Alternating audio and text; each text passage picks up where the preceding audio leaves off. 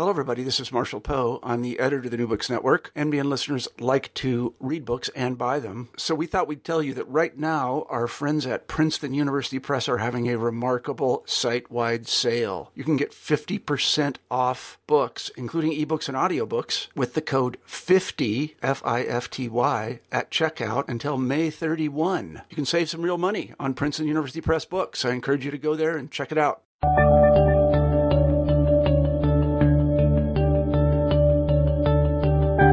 Hello, everybody, and welcome back to New Books in History. I'm Marshall Poe, your host. Each week we pick a new history book that we find particularly interesting, and we interview the author of that book. This week we're very happy to have Charles Postel on the show, and we'll be discussing his prize-winning book, The Populist Vision. I knew nothing.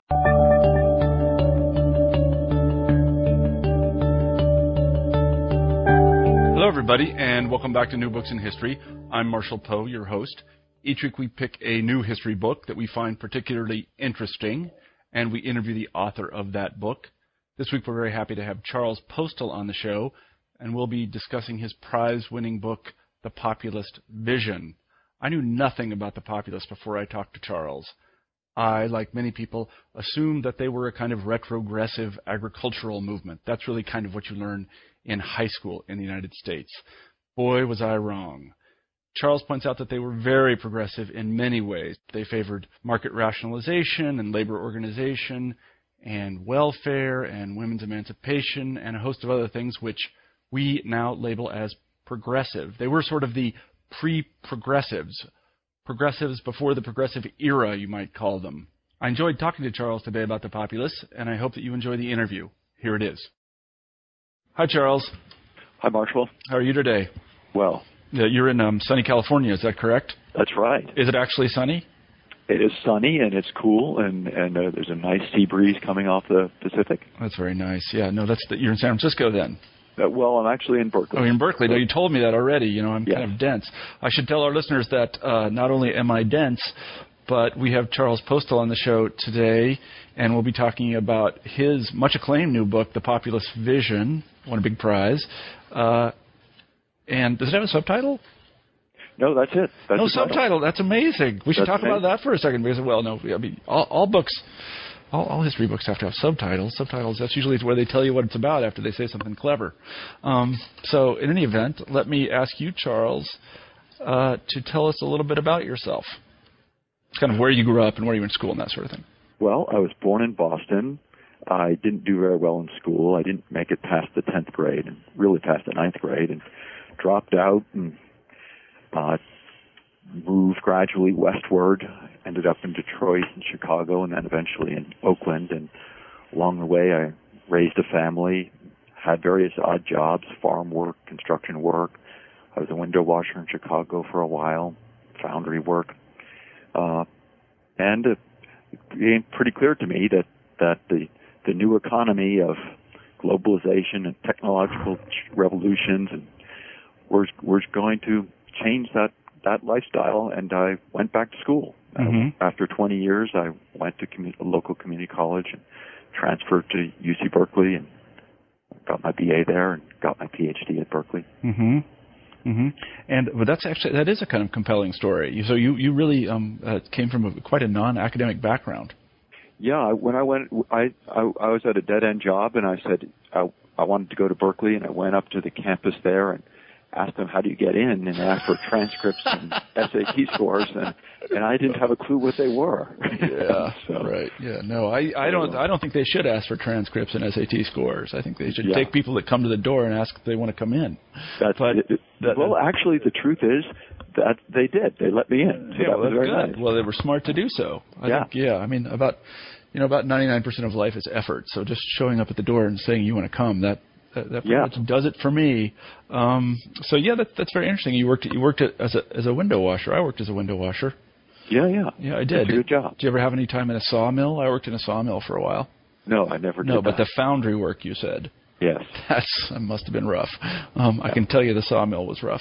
So who did you work with at Berkeley? Well, my lead advisor was Leon Litwack in the history department. I worked also with Michael Rogan in political science, Robin Einhorn in the history department, and I worked for Leon Litvak a long time ago, a really long time ago. Yeah, I was his reader. He was the first person that I'd ever heard before he gave a lecture. He'd say it's copyrighted. Does he still do that? He'd say this is copyrighted. You can't your notes, or you can't sell your notes. I thought that really shocked me at the time. I didn't know anybody cared enough to copyright the notes to lectures, but Leon apparently did. He taught that lecture course for some 30,000 students took that course. Holy cow! That's a lot of people. And he spent a great deal of effort. I'm sure he did. Making sure those lectures were the way he wanted them to be. I bet he did. Not that all of us don't do that. Of course we do.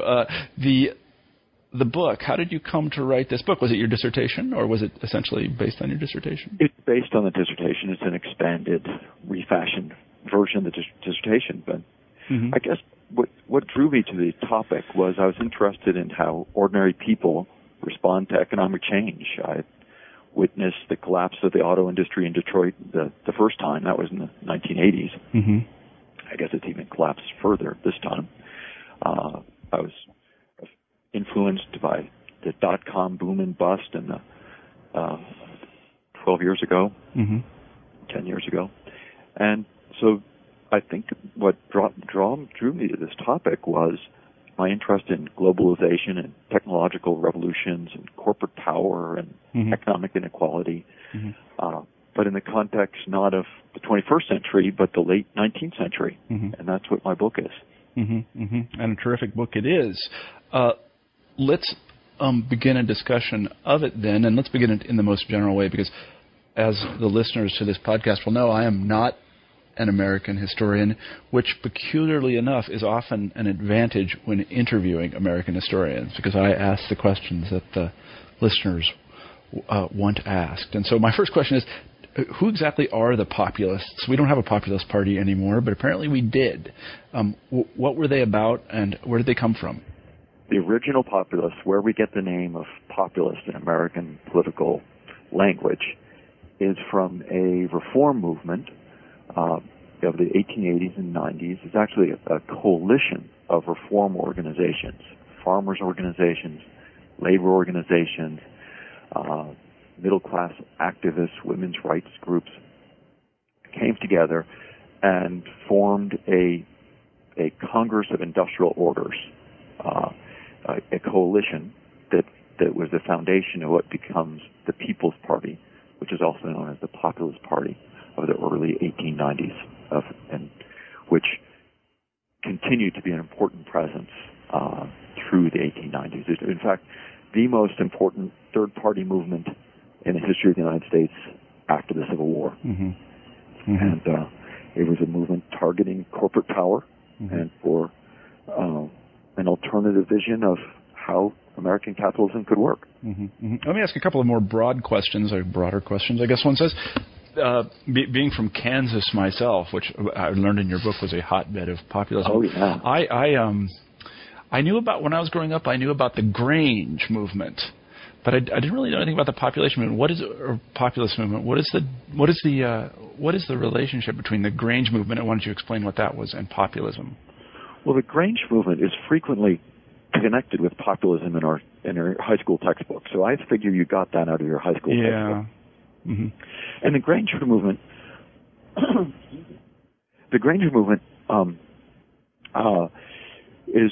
had its strength in the 1870s, and it was founded as many Eastern farmers were involved in the Grange, and it was for railroad regulations and other things helpful to farmers. It's not directly connected to populism, and a different set of reform movements built the populist movement. And the biggest of those was something called the Farmers Alliance. The Farmers Alliance had about 1.5 million members by 1891. It was centered in the South, but it spread to Kansas and to California. And it was a very dynamic and powerful rural organization. It focused on rural education. It believed that knowledge is power. if ordinary people could understand how the world worked, how economy worked, finances worked, government worked, ordinary people could seize the levers of those mechanisms and shape a world that was more just and more fair to them. And the Kansas Farmers Alliance became a powerful force, and it was the main group, along with the Knights of Labor and other groups in Kansas, that forms the Kansas People's Party, which became sort of the pace setter for the National People's Party. Yeah, I think one of the reasons that we people, us Midwesterners, still think about the Grange is there are Grange halls all over the place. That's right. I know the Grangers were big builders of halls. That's right. And the Grange still exists. We still see the Grange, and many rural people still go to Granges for barbecues and I've other been things. to many Grange events at Grange halls. I don't think I've ever been to a Granger event. So one of the things that I remember learning, this was undoubtedly in high school, is that the Grangers, or whatever they were called, were somehow influenced by European socialism. I don't know whether that's true or not, but it does strike me there's interesting parallelism between the populace, who you say, and we'll come back to this moment in a second, were very progressive and very modern, and the European socialist movements, who were also very progressive and thought to be very modern. Was there any interchange between the populace and these European socialist parties? Well, that's a little bit of a complicated question. On one hand, there was an important urban and labor element in American populism, especially in the upper Midwest and places like Wisconsin or Illinois. There were a lot of urban activists, and many of those were socialists. So there was a socialist wing of the populist coalition. I think that most populists, especially in the South and the West, did not directly correspond to European socialism, but they responded to other things going on in Europe. They were not necessarily socialist. I mean, many of them admired the Bismarck's reforms in Germany, for example, whether it was his insurance programs, his pension programs. They liked the statism of European developments, whether it's socialist or otherwise. So, for example, the nationalized railways of Europe, the American farmers looked at that and said, boy, if we could only have that.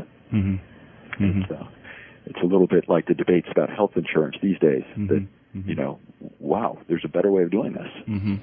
Yeah, it's an interesting parallel, and it's one that occurred to me while I was reading the book. Let's talk a little bit about the historiographical context, because I don't know if I don't want to put words in your mouth or anything, but one of the theses of the book is that our view, that is the view given to us by prior historians of the populists,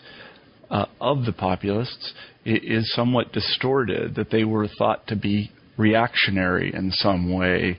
But you say, quite convincingly, I might add, that they were in fact sort of on what was thought to be the cutting edge of political reform.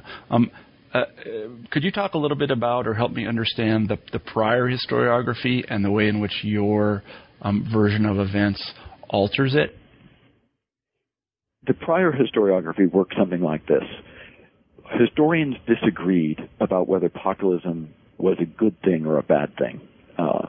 In the early 20th century, people generally thought the populists were a good democratic reform movement. It was a positive development in American political life. In the mid-century, historians like Richard Hofstadter at Columbia University and other mid-century historians concerned about fascism in Europe and the dangers of totalitarian movements became concerned about what were the roots of such things in America, and looked to the populists as possibly an anti-Semitic reactionary movement.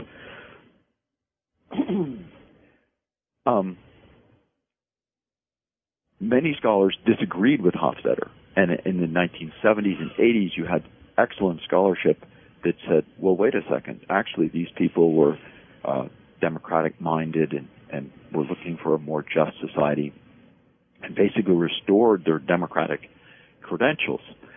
But what all these historians had in common was an acceptance of the idea that populism represented the tradition-bound farmer defending himself against the inroads of modernity or the inroads of the marketplace.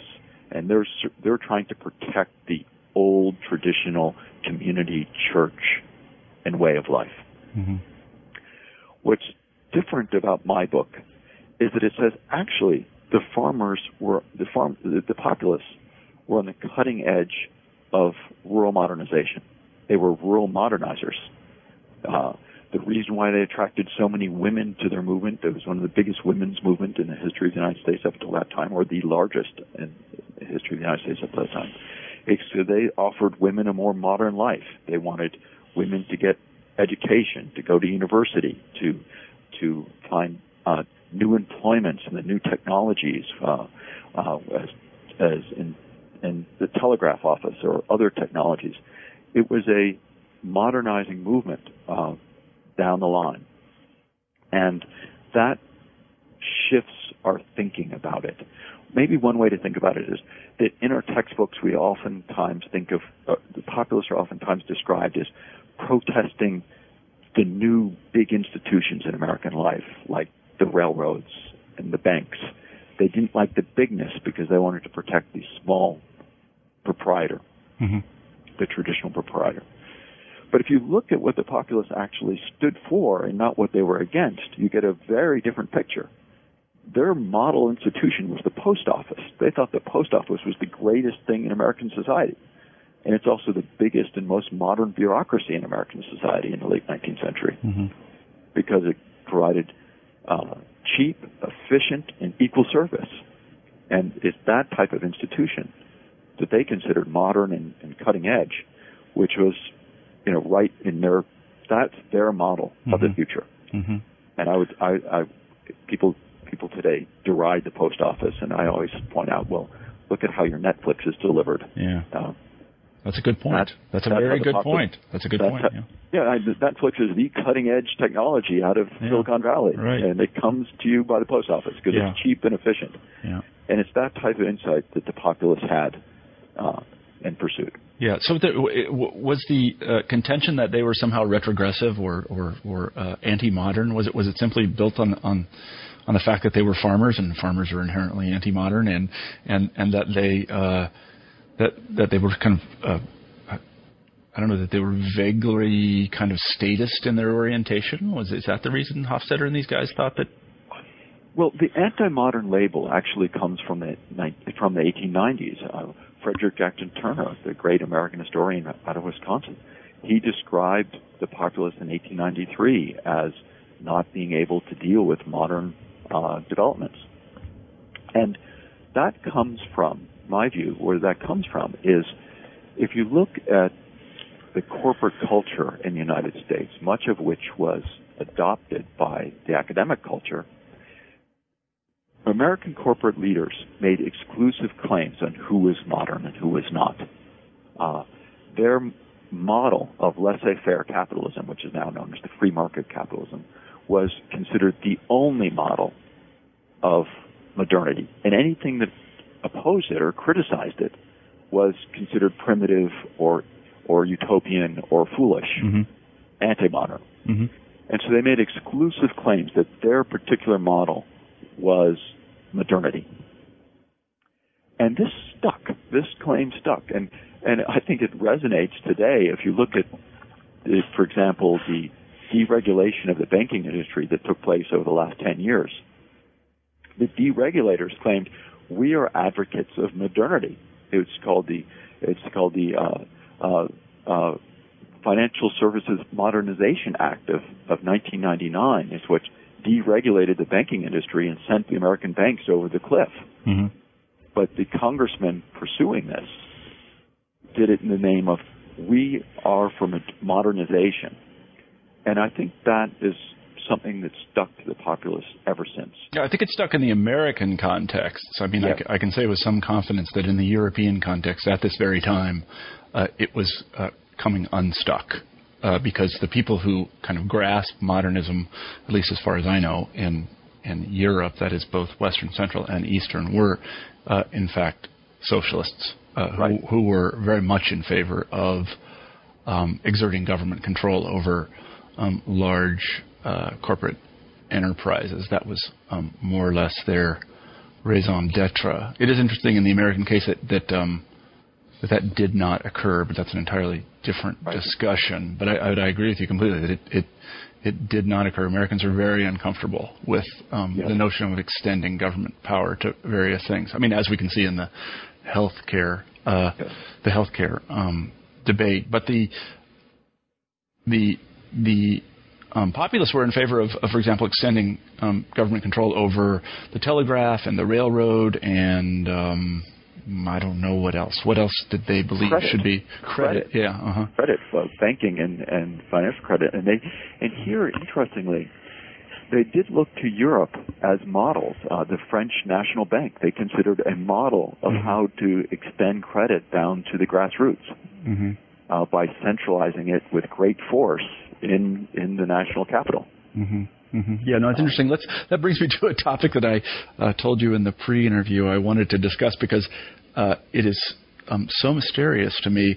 They were huge opponents of the gold standard. Is that correct? That's true. Yes, and they were proponents of greenbackery or something like that. And that's true. And perhaps even the silver standard. What can you explain this to a general audience, because it's mysterious to me. I've never tried to take my greenbacks in and exchange them for any metal, and I doubt I'd have very much luck doing it. Yes. Well, this is not a simple topic, but I'll try and make it as simple as I should say. After the Civil War, the United States was on the gold standard, and that is, the currency is supposed to be attached to a given quantity of gold. Now, this is a context when there's a general deflation in the 1880s and 90s. There's a general deflation in prices. Prices of everything are going down. And in the economic crisis of the 1890s, it was called a depression because of the spiraling downward of prices. That's what depression means. That's where we get the word. And if you look at the debates about the present financial crisis, a depression in prices is that is the economic killer that, for example, the stimulus package is supposed to prevent.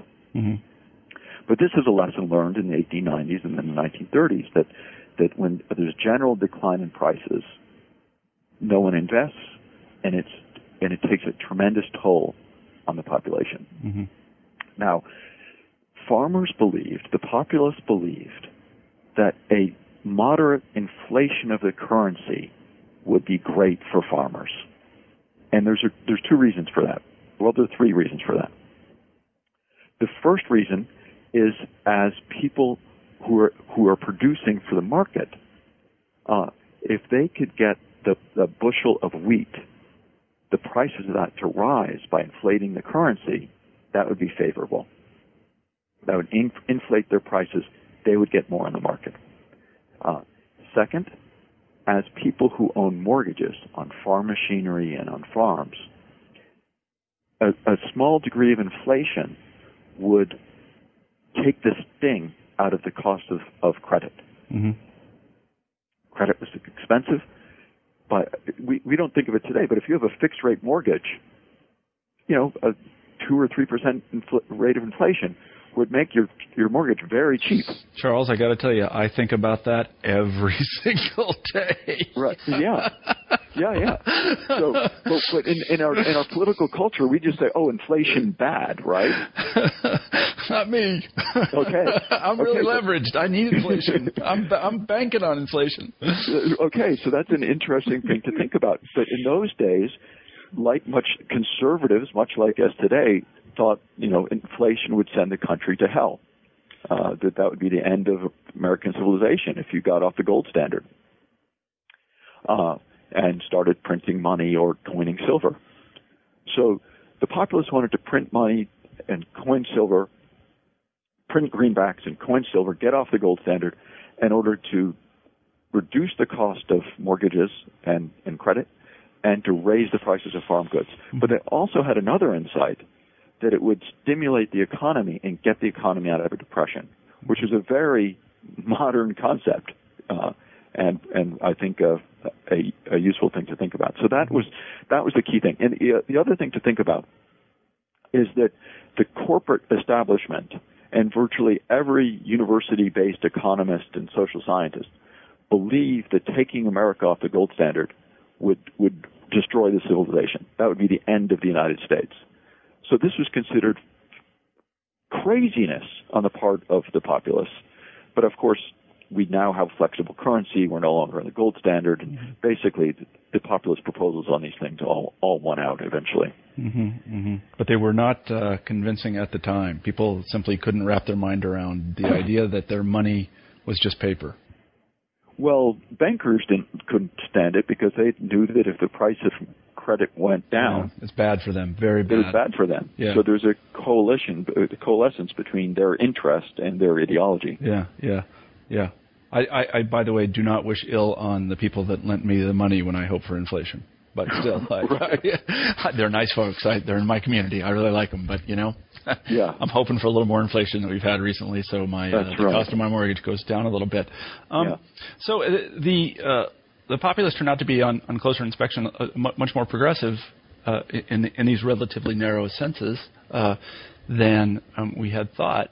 But there were other ways, and I think it's a great virtue of your book that you point this out. There were other ways in which they were creatures of their time, and here I'm thinking of their attitudes on race. Maybe you could talk a little bit about that. Yes, the fact that they were modern, I don't think means that they were necessarily good, and I don't put an equal sign between modern and good, because some modern wasn't good. But I think on the question of race, one way to think about it is historically, people have looked to the populace as something of a break from the very dismal race relations of the late 19th century. That the populace offered the opportunity of black and white, poor farmers of the South to unite against economic tyranny. And that's the way it's been told for a long time. And one of the things that my book does is it challenges that. And it says, you know what? The white populace was determined to have white supremacy and segregation as the white Democrats were. Of course, the Democrats were the controlling party in the American South at that time. And I really don't think there's any real difference between the white populace and the white Democrats and the fundamentals of that. And there are two important things to think about that, is that the populace thought that, for example, enacting segregation laws was an act of modernizing the South. That, for example, new technologies, such as new means of communication, such as railroads, were new to many communities in the South and unregulated. A black and a white could get onto the railroad, get onto the train by paying their ticket and sit together.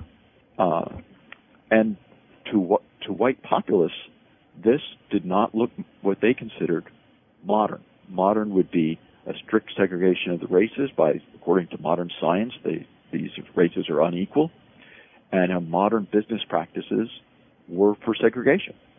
So it's hard. We don't think of it in those terms. We think of racism as backward and segregation as something backward.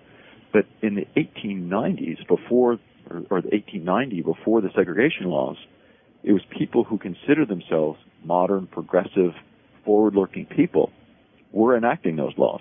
I think that's absolutely terrific point. I think it's a hard one for many, particularly Americans, to understand, particularly slippage on this word itself, racism, which at the end of the 19th century and even into the 20th century could in many contexts seem progressive and very reasonable, especially in the sense that people thought, they really believed, and the science as it existed to some extent supported them, that the races would be both better off if they were segregated. this is very hard for us to wrap our mind around, that anyone would believe such a thing. Right. But there were hordes of people that believed this was just true on its face. And so it doesn't really surprise me. I mean, people are surprised to learn, for example, my own students and other students, that Lincoln didn't, he believed that all the races were created equal in the sense that they were endowed with inalienable rights, but he didn't believe all the races were equal, not for a second. Right. And so I think that this is it's a very good and a kind of it's a very good and thought-provoking part of the book. Go ahead. I'm sorry I cut you off. Well, that's what I was going to say is that many of these 19th century race ideas get intensified with the scientific sensibilities and modern sensibilities of the late 19th century, when they're looking to modern biology and modern ideas about evolution and the latest in social science to create these very harsh ideas about racial caste. And the populists were part of that process. They were not separate from them. They were innovators. They consider themselves innovators on race relations. And I think it's an absolutely fascinating point to kind of turn around in your head. I guess one way to explain to students, it hadn't occurred to me until you mentioned it, until we started talking about it, to explain to students and people that racism could appear progressive would be to draw an analogy to the way people thought about homosexuality, say even as late as the 1970s in some parts of the nation, where homosexuality was thought to be a kind of illness and something that needed to be treated.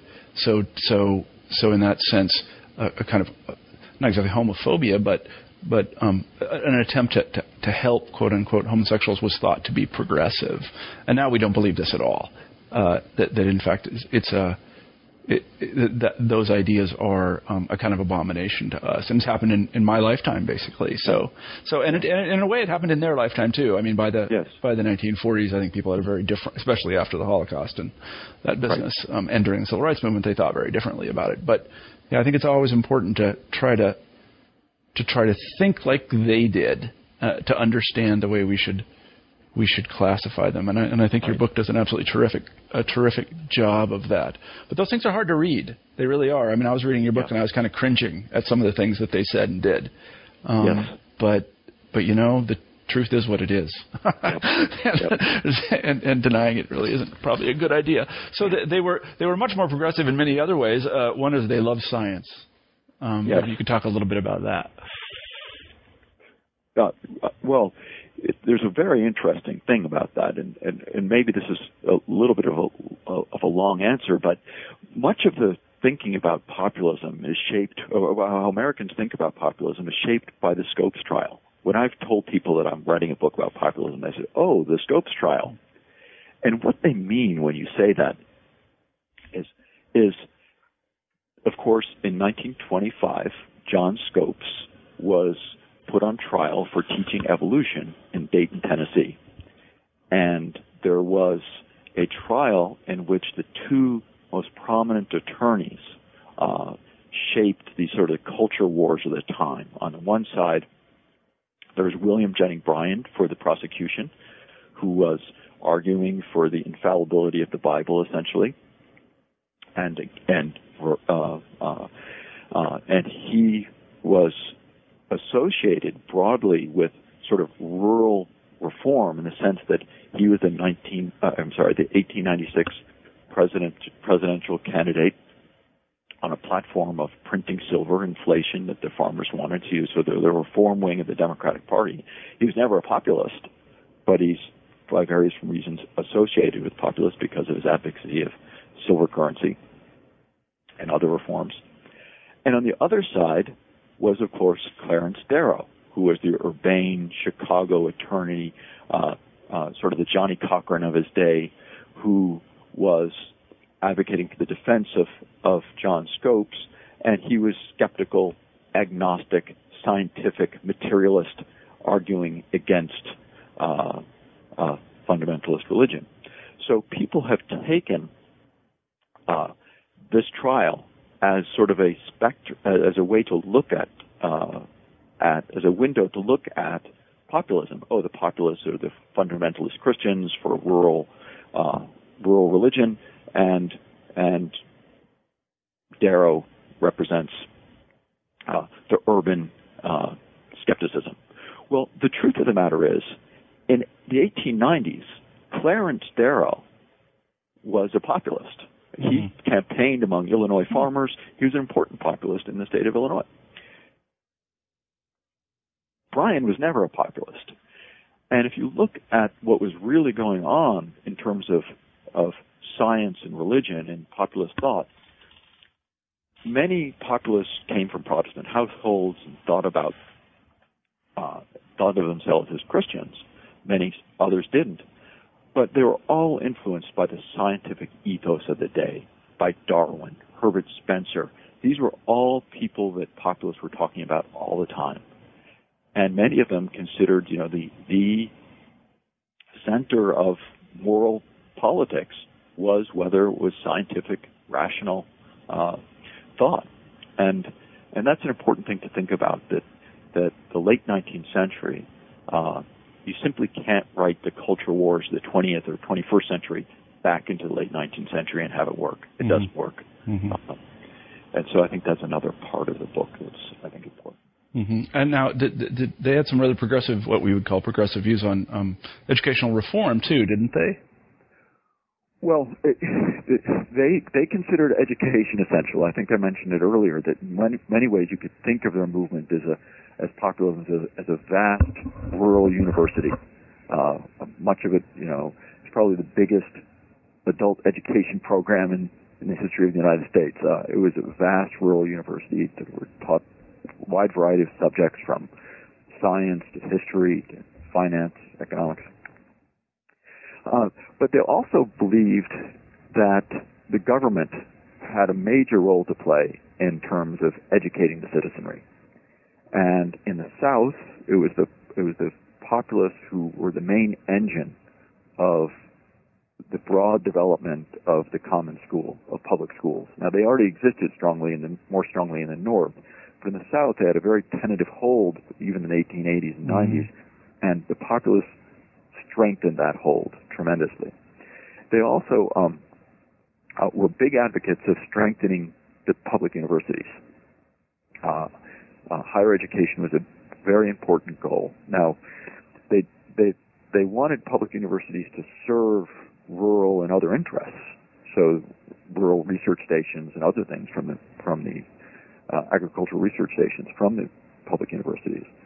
But they were big proponents of public universities.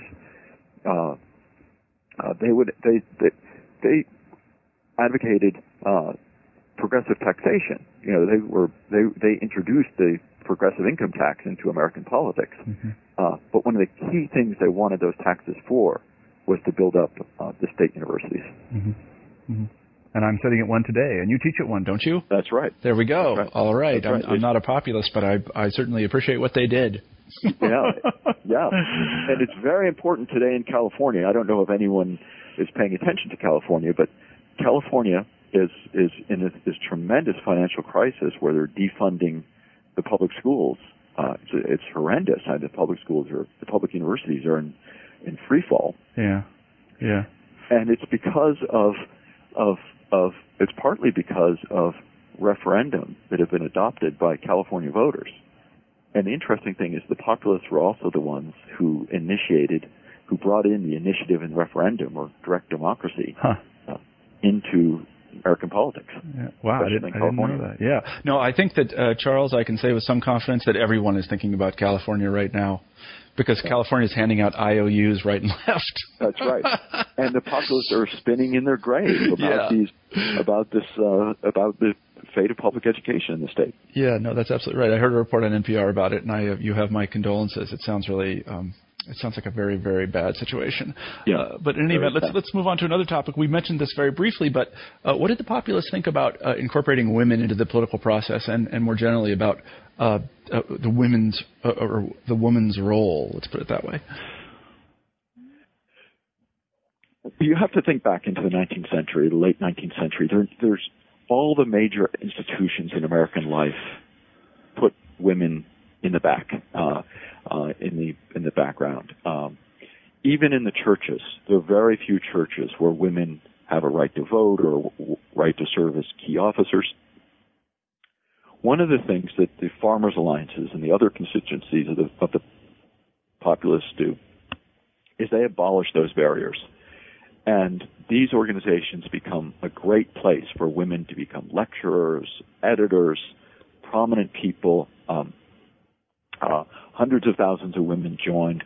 Of course, there are famous women like Mary Elizabeth Lease of Kansas, who supposedly said, raise less corn and more hell. She probably never said that, but she was one of the most famous. But there were a wide variety of women who were key players in this movement. And they had a number of ambitions in going to this movement. One of them was they believed that women had to have economic independence, that the People's Party, the Populists, would be a vehicle for advancing women's economic position in terms of educational and employment opportunities.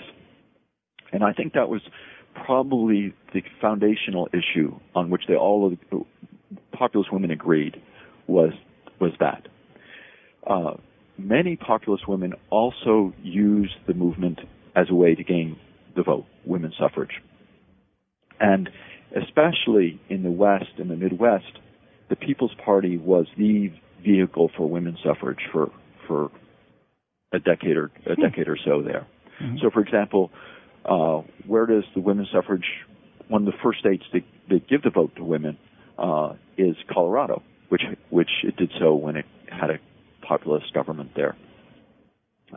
Kansas similarly. Mm-hmm. So the women's movement looked to the People's Party as the most advanced party on women's rights. Mm-hmm. Mm-hmm. Yeah, Kansas had the first elected female senator.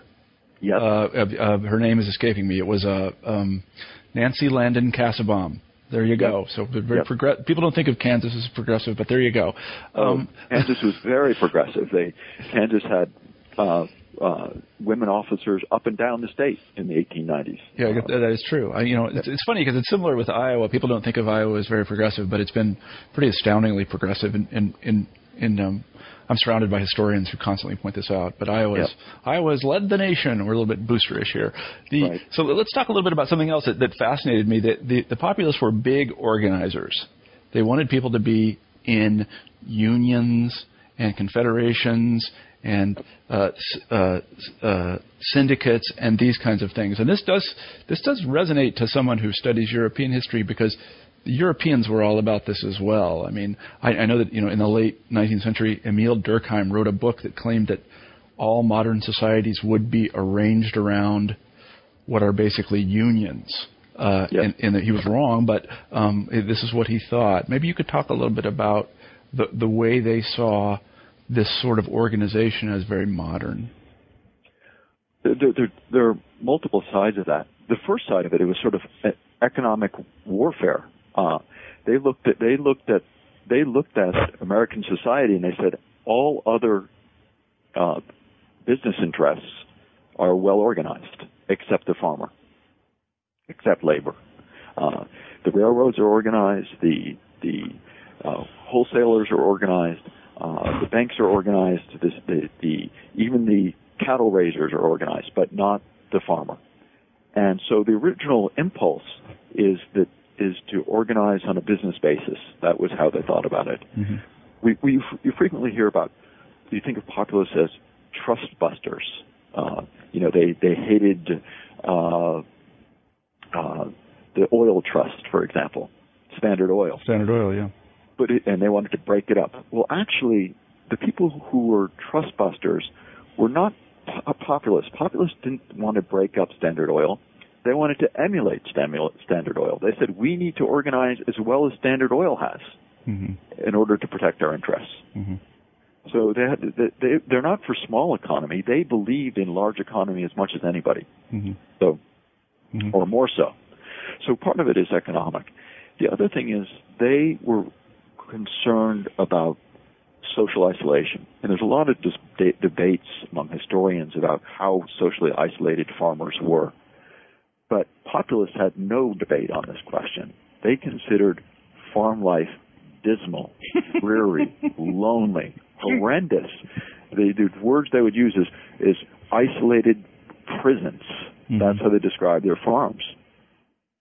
Mm-hmm. They had very little romantic notion about how wonderful it was to live out in the middle of your wheat field. Yeah, I don't think many farmers do. I come from a line of them, and they don't. It's not. It's to use a bad metaphor. It's a tough row to hoe. Get it? But it is. It was a very lonely life. Yeah. And so there was a lot of discussion about building association to break down that loneliness. Yeah. Mm-hmm. Mm-hmm. Well, certainly that is a very good thing. But they're also involved in labor unions. That is urban labor unions, weren't they? Yes. Yeah. And that's a whole other side of it. If you look at populism in whether it's from Illinois or Colorado, a lot of it is urban movements or working class movements. And here there's a distinction because the strongest populist force were coal miners and railway workers, neither of which were necessarily urban, and many of them lived near farmers. But they were a labor movement, and they were organized as workers and sympathetic to the populace for a variety of reasons. They had common cause. Mm-hmm. But they weren't terribly successful. Were they very successful in urban areas? I don't know. Well, it depends on how you measure success. I mean, here in San Francisco, the populace elected a Adolf Sutro as the populist mayor in 1894. In Denver, the Populist Urban Coalition sort of takes over politics there. There's a very important reform force. Similarly, in a number of cities in Ohio and Illinois and elsewhere, they were an important reform coalition in urban America.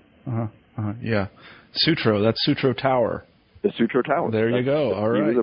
He was the populist mayor in 1894. I did not know that, and I imagine there aren't very many people that do. But he wanted to turn the streetcar system from a monopoly of Southern Pacific into a publicly owned municipal streetcar. Did he do that? I'm not exactly sure how. I can't tell you how successful that was, but that was the campaign. Okay, good. So let me ask you this. It's been 150 years now since a third party stuck, if I'm not incorrect, in the United States. That's right. And so the populists are in good company in the sense that they rose and fell. Yes. Let's talk a little bit about that process. We've talked already about how they rose and on what platform. Why did they fall? Why did they fall? One thing to think about is the tremendous institutional obstacles that a third party faces. And the populists could never do well when they faced serious competition when Democrats and Republicans competed vigorously. The populists didn't have much of a chance. Mm-hmm. Just to go back to California as an example, in 1894, the populists gained some 25% of the vote in the state, but they gained almost nothing in the state legislature because of the discrepancy in a winner-take-all election system. Mm-hmm. Yeah. And so it's what happened. The real downfall from state to state was this. They never did well anywhere where there was strong competition between the two Democrats and Republicans because of that dynamic. They only could really be successful where the whole opposition would throw themselves behind one or the other party, and that's when the populists could win, whether it was Kansas or North Carolina or Colorado. Mm-hmm. Let me interject just one question. Did they ever go for a kind of proportional voting scheme? Americans never understand such things and will never accept them. But did they like proportional voting? There was a section of people who did discuss proportional voting. You have to remember how crude things were there. People didn't even elect senators in those days. Yeah, that's right. Yeah. And the populists campaigned vigorously for election reforms such as direct election of senators. Yeah. But even the secret ballot was something. Eventually, the secret ballot ended up hurting them but just the corruption of the ballot, the lack of a secret ballot, was the big issue for the populists. Yeah. So our modern day balloting didn't work. Now the real crisis happened when William Jennings Bryan was nominated in Chicago in 1896 to be the presidential candidate of the Democratic Party. And Bryan represented the reform wing of the Democratic Party. He represented the free coining of silver and other reforms favorable to what the populists also wanted. As the populists were in a fix, should we throw away our vote essentially and stick to our principles and put up a populist candidate, or should we line up behind Bryan? Mm-hmm. And this caused a sharp debates and division within the populist camp. And eventually, these were debates of the "don't throw away your vote" kind. That's right. Yeah. Exactly. Mm-hmm. That's right. Yeah. What does it mean to vote for Nader in 2000? Yeah, just that's what it kills every third party. That's right. Yeah. And there was a very sharp factional warfare. The end result was that the leadership did endorse Bryan, and I would say that probably the majority of the membership did as well. And the net result was the populists never regained their strength. There was a sort of a rump movement that lasted for another decade or so, but it was over. Mm-hmm. Yeah, that's a pretty common pattern though with third parties, isn't it? I haven't studied it, but yeah, especially in presidential campaigns, is that there's this sense that you're going to throw away your vote if you vote for a third party, and that's the end of the third party movement. Let me ask you this question: What is the modern legacy? What is the legacy of populism, or the People's Party, as I think we should probably call it, today? Well, one thing to think about is that it was successful enough that both Republicans and Democrats needed to take chunks of the populist program and endorse them as their own in order to win elections from that time on, through the progressive era. So a lot of the progressive era reforms that we take for granted, whether it's the women's vote or whether it's the income tax or government support for agriculture or the public school systems or a lot of these reforms that they advocated, including flexible currency, all were initiated in that epoch and become part of the political culture. Mm-hmm. And so I don't think you can really turn around and think about the modern American state and without thinking about the populist contribution. Mm-hmm, mm-hmm. No, that's a convincing case, because when and I certainly hope people read the book, as you read it, there are many things in it which you can definitely see in the so-called progressive era that were basically co-opted by the Republicans and the Democrats and other groups of people that seem to have kind of robbed the populists' cookie jar in this way. But I think that happens a lot with parties such as these. When you say that there was kind of a rump movement after the election, was there anything left of it at all, or did they just close up shop, or where are their archives now and that kind of thing? I guess. Well, they didn't close up shop. There was attempts. Tom Watson of Georgia and a few others kept the name alive and published some newspapers into the early 20th century. I personally don't find that literature very interesting. It's basically, there's no more mass following, and it's sort of, it's a very odd movement. It's sort of a sect by that time. Mm-hmm. It takes the form of a very sectarian small group. In terms of the archives, a lot of the major works on this, the leaders left a lot of literature. One thing to think about this is a vast educational campaign. It left tremendous amounts of inexpensive literature, vast quantities. And unfortunately, most of it is rotting on paper that's not acid-free and is dying. And so anyone who can get into an archive and look at it, it might be your last chance. Mm-hmm. But a lot of the rest of it, especially by the leadership, is published and readily available in libraries. There's microfilm of some of the major populist newspapers, which was tremendously informative. So I just got back from Texas from looking at some of these archives at the University of Texas in Austin. But the major archives in the South and Midwest have a great deal of information. Did you spend any time in Kansas? I did, in the Kansas Historical Society. It's just a fantastic resource. Where is that exactly? I'm ashamed to say. Topeka. In Topeka, yes, exactly. Yeah. And that's one of the. It's a jewel of an archive. I mean, that's a great resource for anybody interested in this. Look, why don't you close the show by telling us what your final. I always say that. What your next project is.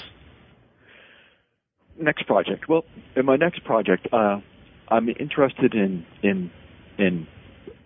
late 19th century politics. I'm also interested in late 19th century ideas about morality. One way to think about this is the late 19th century was swept by these powerful reform movements. The populace is just one of them, but others included prohibition campaigns and the prohibition movement, the labor movement, the Knights of Labor, and vast campaigns for labor rights, women's rights, civil rights for black people. And one of the striking features of all of these movements is their moral fervor. They all believed that this was moral justice, moral righteousness characterized all of these great movements. And I'm working on a project to examine the relationship between the politics and the morality. What is guiding these moral politics? So I think that it's going to come up with some surprising answers. I'm not sure exactly where it's going to go, but I think it's going to be surprising, and I think it's going to say some important things about how moral politics is so very different in the late 20th and early 21st century. This is not continuity, but things have really changed, and that's what interests me. Well, that sounds fascinating, and when I like open-ended projects like that where you don't really know what you're going to find. I never really know what I'm going to find when I start something new. I always think I do, but I never do. Yeah. I'm calling this project Moral Politics because I'm going to find how these things join up and where they lead. Yeah, no, it sounds fascinating, and I hope that you come on the show when you finish it, which will be in 2 weeks. No, that's right. Yeah, right. It's a joke I've made before. Well, anyway, Charles Postel, thank you very much for being on the show. The book is The Populist Vision. It's the winner of the Bancroft Prize, and I've really enjoyed talking to Charles about it. And Charles, please have a good weekend, okay? Thank you. It's been a pleasure. All right, take care now. Bye-bye. You've been listening to an interview with Charles Postel about his new book, The Populist Vision. I'm Marshall Poe, the host of New Books in History. I hope you have a great week.